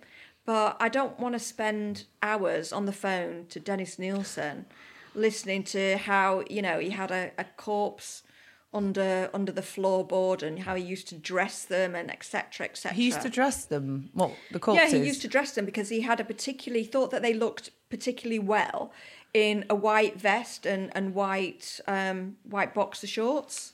So he would dress them. That was part of the rituals that he did with these dead bodies. He liked to not only have sexual contact with dead bodies, but also to be around them. So That's why he kept them so long under the floorboards, etc. And I know that we were talking about this at CrimeCon or I was talking about this at CrimeCon with Dr. Mark Pettigrew, who knew Dennis Nielsen far better than I did. And he always felt that the act of dismembering the bodies almost felt like, the end of a relationship to Dennis Nielsen. Because he really did fantasize that these were his partners. He had created these perfectly passive partners that would never, as far as Brian Masters was concerned, would never leave him was significant. But I think more significant, would never question him, would never argue with him, would never say no to him. This was somebody who was incredibly narcissistic and focused on his own needs. Do you know how long he used to keep the bodies for before he dismembered them? Kept the bodies for a long, long time. He would wrap them so that they would dry. And if you wrap a body... Mummify. Yeah, it tends to mummify. But it was only when the smell got too bad, or literally he didn't have room for them, that he had to then think, well, what am I going to do here? And that's when he started to burn them in his gardens, and then ultimately, of course, flush them down his drains. Very good corpse. Yeah. Were the white outfits linked to the boy who drowned? I don't know about that. I think it was just an aesthetic that he liked. And actually, it's funny because I've seen some home videos that were him with... they were videoed by his partner at the time. So this was kind of in the early days of his killing, if not preceding his killing. And he himself is dressed in these clothes, and so is his partner. So I think this is just what he found, different things float different people's boats, don't they? So for some people, it might be a mankini. For Dennis Nielsen, it was a white vest. Yeah. Because some of the survivors said that he'd almost drowned them, and then he got out. So it was the drowning and then theme. he had conflict. I think that he did have conflict at times, and he said that he would get very, very drunk in order to be able to. So he must have felt some sort of guilt. I think that he felt, I don't know, guilt is probably too strong a term, but I think he felt conflict. And this is one of the big serial killer myths, isn't it? That they kill people with total lack of remorse. I don't think he was able to have true empathy for them, because I think he was just too immersed in his own fantasy life. But he would go out that night knowing that, he intended to find a suitable victim, i.e. somebody that maybe had run away, was estranged from his family, somebody that wouldn't be looked for. And then, in order to kill them, he would get himself absolutely ratted drunk and get them absolutely ratted drunk. So, it was very deliberate. It was very pre-planned and premeditated. Of course. Was there anything in common with Jeffrey Dahmer and Nielsen? Yeah, I think what was the common factor is that they were both wanting this passive body that would be their partner, as they would say. But obviously that's ridiculous, it's not a partner. It's a plaything, isn't it? So Jeffrey Dahmer was experimenting with, could he drill into people's heads and create an almost living, but zombie who had no will. Dennis Nielsen wasn't quite that deluded. He knew that he had to kill people in order to meet this need that he had, and he was willing to do it. What set Ian Brady off then? Well, I mean, I don't know what set him off, so to speak, but I think that I don't know at what point he became really very mentally unwell, and I don't know whether killing people made him mentally unwell or whether he was mentally unwell prior to that. But I think what was more significant with him was this belief that he had, which he had acquired from reading, well, he was reading Mein Kampf and various Nazi books. But I think more significant in his development was that he was reading works of the Marquis de Sade. And the Marquis de Sade's philosophy was basically that, the mere mortals, live according to a set of rules. But if you want to really be superior, you eschew these rules. And so Brady felt that he was superior to others and that he wanted to transcend, if you like, other people and transcend the laws of the land. And the way that to do this was to commit the perfect murders. And he was very interested in what were the two brothers in the America? Was it Lower Band? Can't think. I can't think of the name of them, but there were two brothers in America, and he was quite interested in the murders that they'd committed, and he felt that he could do it better. I think he genuinely felt that he could commit murders and not be caught. He was that arrogant.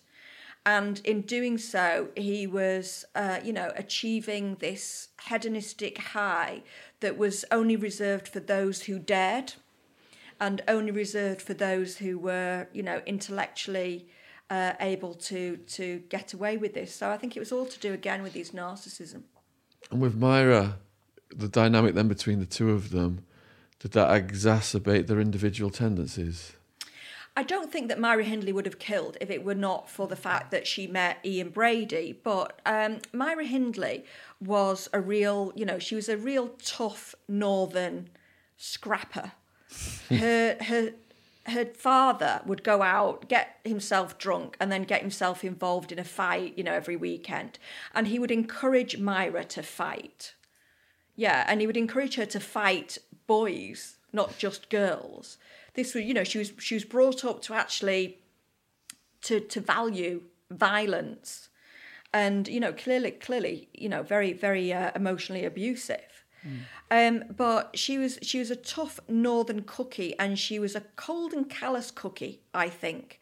And I think that when she met Ian Brady, she was very seduced and, to a large extent groomed by him, because he just seemed so different to everybody else in Manchester at that time.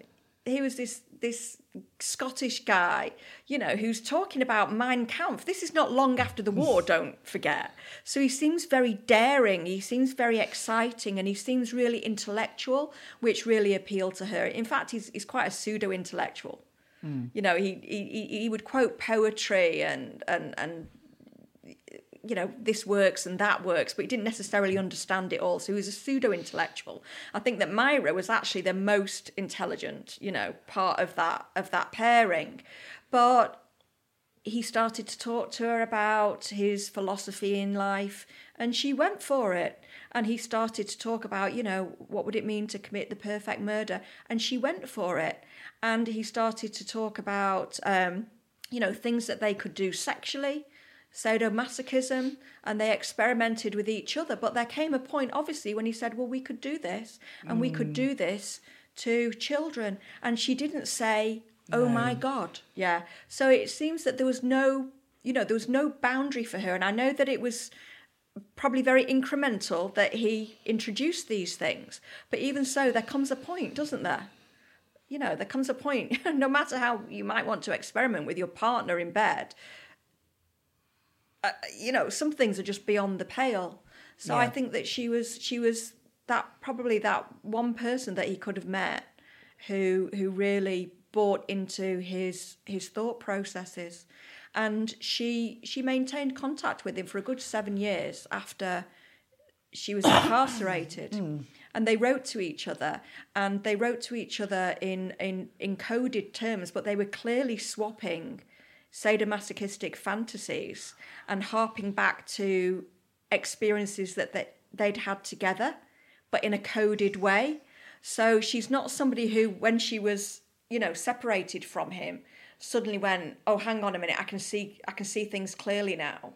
I need to get away from him. She remained in that relationship until it didn't serve her anymore to do so. Did she die in prison?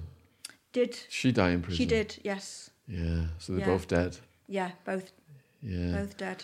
I never met Myra Hindley, by the way. I'm basing what I've just said on having looked at correspondence that flowed between them, but also correspondence that they both wrote to other people. So did you meet Sutcliffe then? Briefly, yeah. So I've not really got that much to say about him, apart from my most favourite Sutcliffe anecdote, if you like, and it's not really my anecdote, but I suppose you're aware of Paul Harrison.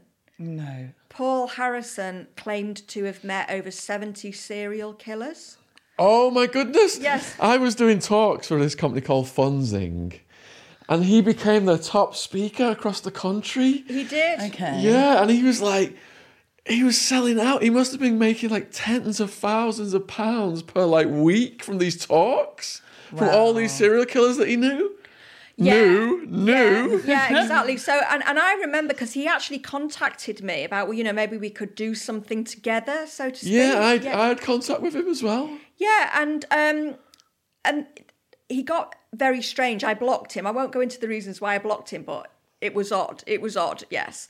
And it turned out that he'd never met any of these people. He'd never been to work with the FBI, which actually wasn't too surprising because actually when you look at the dates of some of the people that he was meant to he was all the big names he'd met. He'd met John Wayne Gacy, he'd met Ted Bundy, and I was like, hang on a minute, these dates don't really add up. And I actually remember saying to him when he contacted me, how do you gain access to all of these people? And all he would say is, oh, well, it's not easy.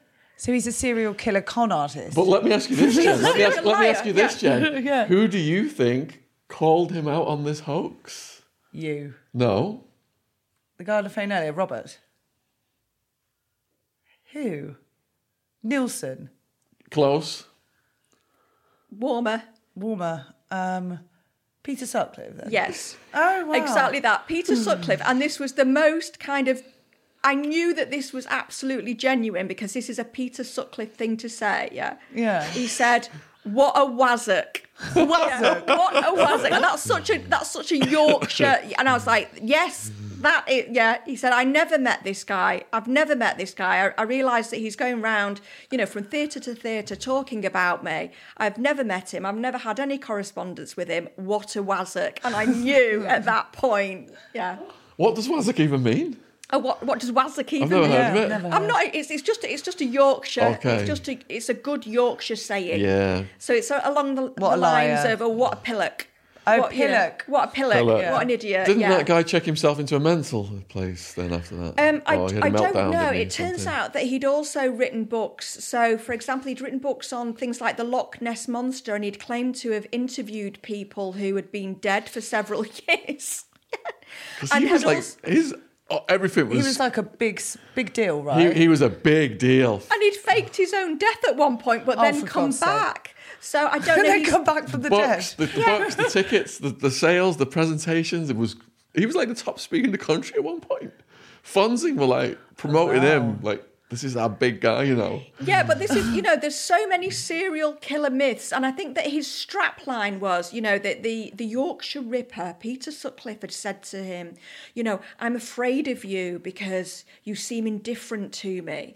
And I remember looking at that and thinking, I can't imagine Peter Sutcliffe ever saying anything along those lines. That's just not, where did that come from? Yeah, it's so fascinating. I think we should do a programme on him. Yes. But apparently he was telling people at these talks that he and I were great friends and that I'd expressed a romantic interest in him and I was very disappointed about the fact that he was married. You need to interview him for your con artist show. Yeah, I know. Well, he'd be an interesting one. Yeah. Wouldn't that be a great podcast? Yeah. But he said, "Oh, I'm sorry. My publishers forced me into it, which is absolute nonsense, and that I'm sorry. I've got mental health problems, which is, right. it's a good cop out, isn't it? Really." So, who was Ian Huntley? Ian Huntley was the man who killed Holly Jessica. and Jessica. Yeah. Yes. The Soham murder, if you want to call it that.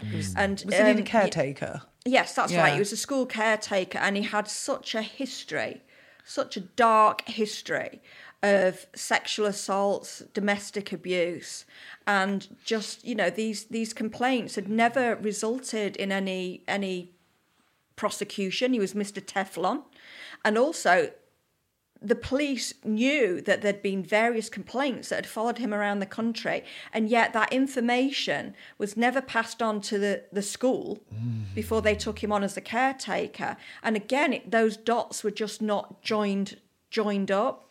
And he was one of the first people that we profiled on Faking It, Tears of a Crime, because he's a great example of the scientific model that we use to detect liars, or maybe not detect liars, but to point to things that are of value, in an investigation.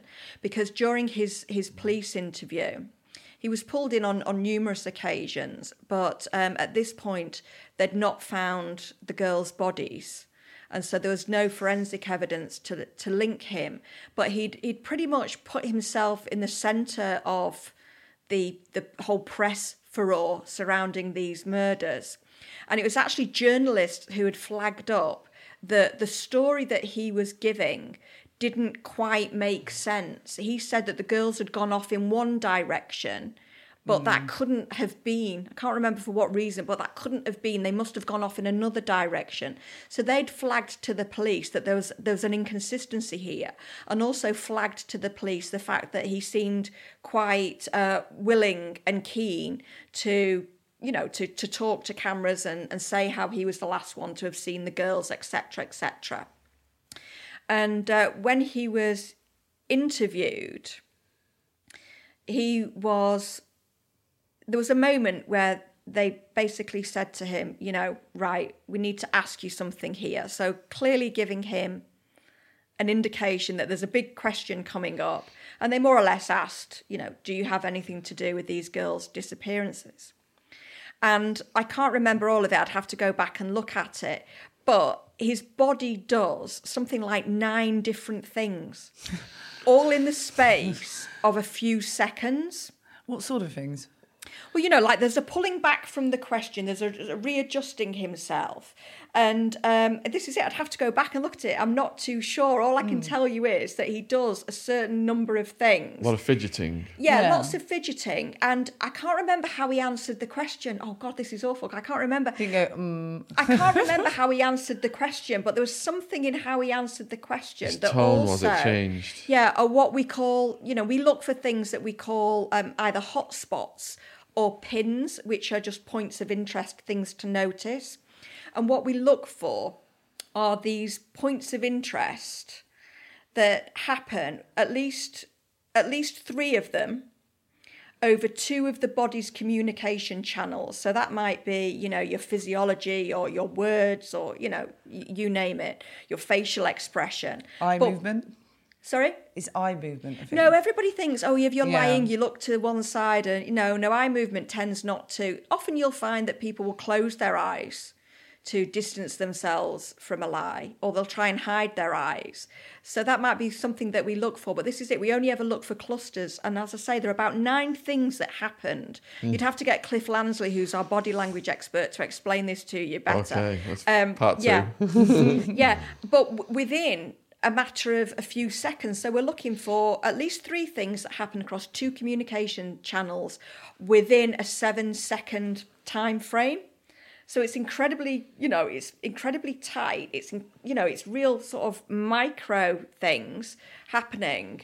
And he does them all. And it's just very interesting to look at, really. And, statistically, that would say that there's something significant going on here. And also the way that he answered the question, with all of that body activity, statistically would say that there was over a 90% chance that he was being deceitful. But, I think you have to be careful how you interpret body language. You can get too carried away with it. But I think it's just for me, it was something that showed, no, there's something interesting here that we need to persist with, and we need to continue to look at him as a suspect. And then, of course, eventually the girls' bodies were found, and their clothing was found incinerated on the property of the school where he was caretaker. And then it all started to come together. Did he have an abuse backstory? Not that I'm aware of. I don't know. So I'm sure that there will be some sort of trauma in his history, because I've rarely met somebody so destructive that doesn't have trauma in their history. But how that developed into this preference that he had for forced sex and just general, aggression towards females, I don't know. I've not assessed him to discover that. So who was Mick Philpott? Mick Philpott was somebody who, again, we looked at on Faking It Tears of a Crime, who had killed his children in a fire. And actually, I remember this case. Yeah. His own kids. He'd set it was manslaughter rather than murder. He had a very strange domestic arrangement whereby he had his wife, and he also had a girlfriend, and and they all lived together, and he'd taken part, bizarrely. There's always these bizarre twists. He'd taken part in some documentary with Anne Widdecombe. Yes. That was to do with men who father lots of children and never have a job. I didn't see the documentary, but I remember the And case. he got really aggressive with Anne Widdecombe at one point. Now, I don't like Anne Widdecombe. However, his behaviour was still quite something, particularly knowing that he was being filmed. And he was just a hideous misogynist. And his girlfriend decided that she wanted to leave him. And she did leave him, and she took 2 of the kids with her. And it was the date of their custody case was coming up in court.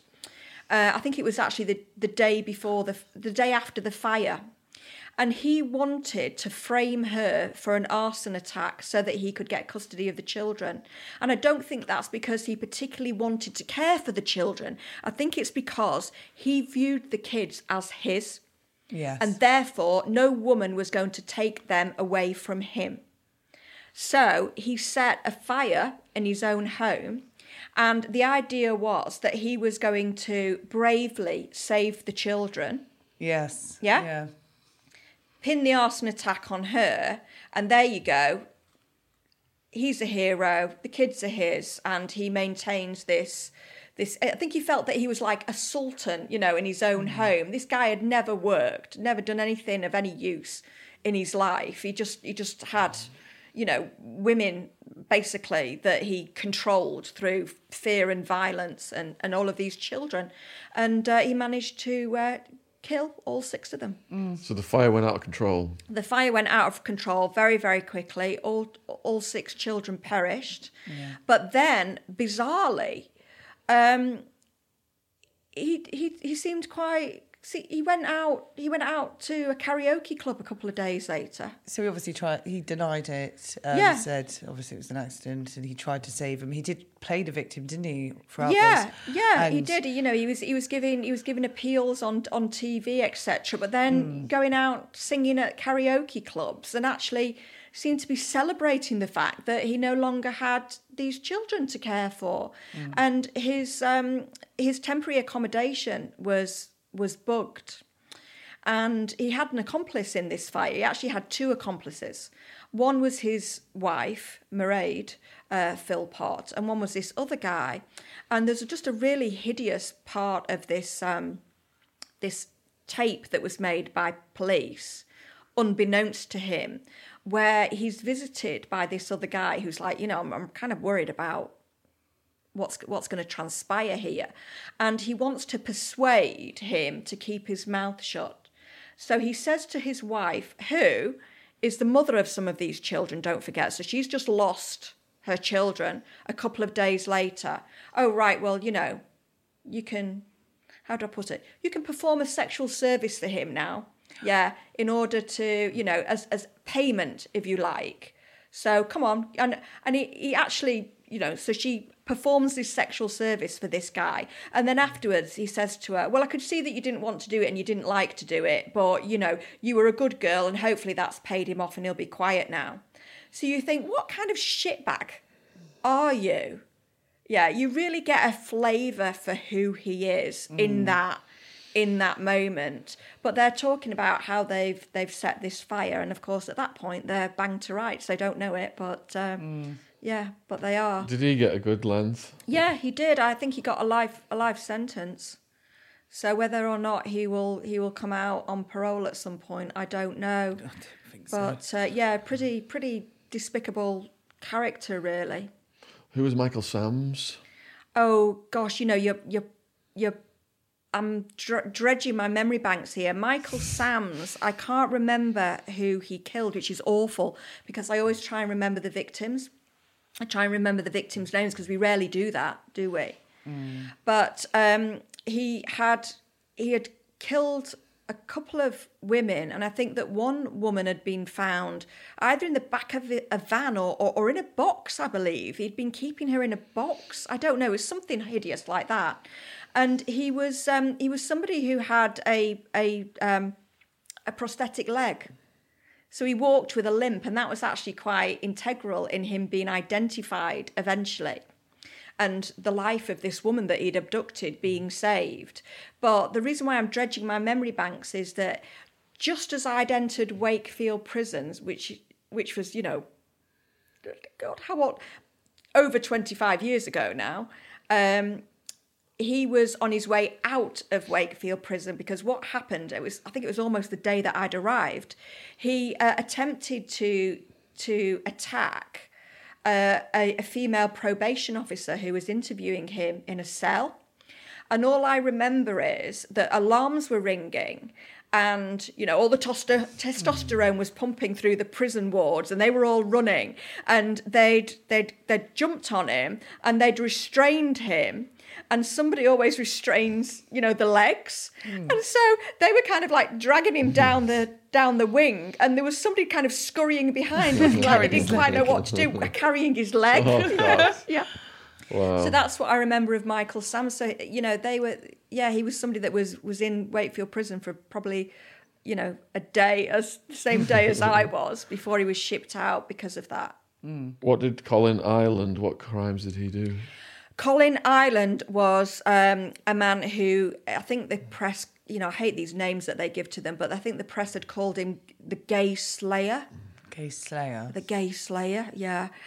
Because he'd killed a number of gay guys in and around London, and they were, all murders are particularly nasty, but he'd been following the press, and the press had commented on the fact that one of the victims had a dog, and I think that whoever had killed him had done something to make sure that the dog was found. I can't remember what it was, but it had alerted somebody to the fact that this dog was there. And so the press had said, oh, he must be a real animal lover. Yeah, he's killing people, so I'm not really sure whether that's entirely relevant. But anyway, the press had said he was an animal lover, and he didn't want to be seen as having any kind of weakness. And so the next guy that he killed had a pet cat. So he also killed the cat and posed the body in a really very undignified way. Basically put the cat and the man in a sexual pose, shall we say. Yeah, and that was just to humiliate the victim, but also draw attention to the fact, look, I'm not an animal lover. Don't, when you write about me, don't write about me with any perceived compassion.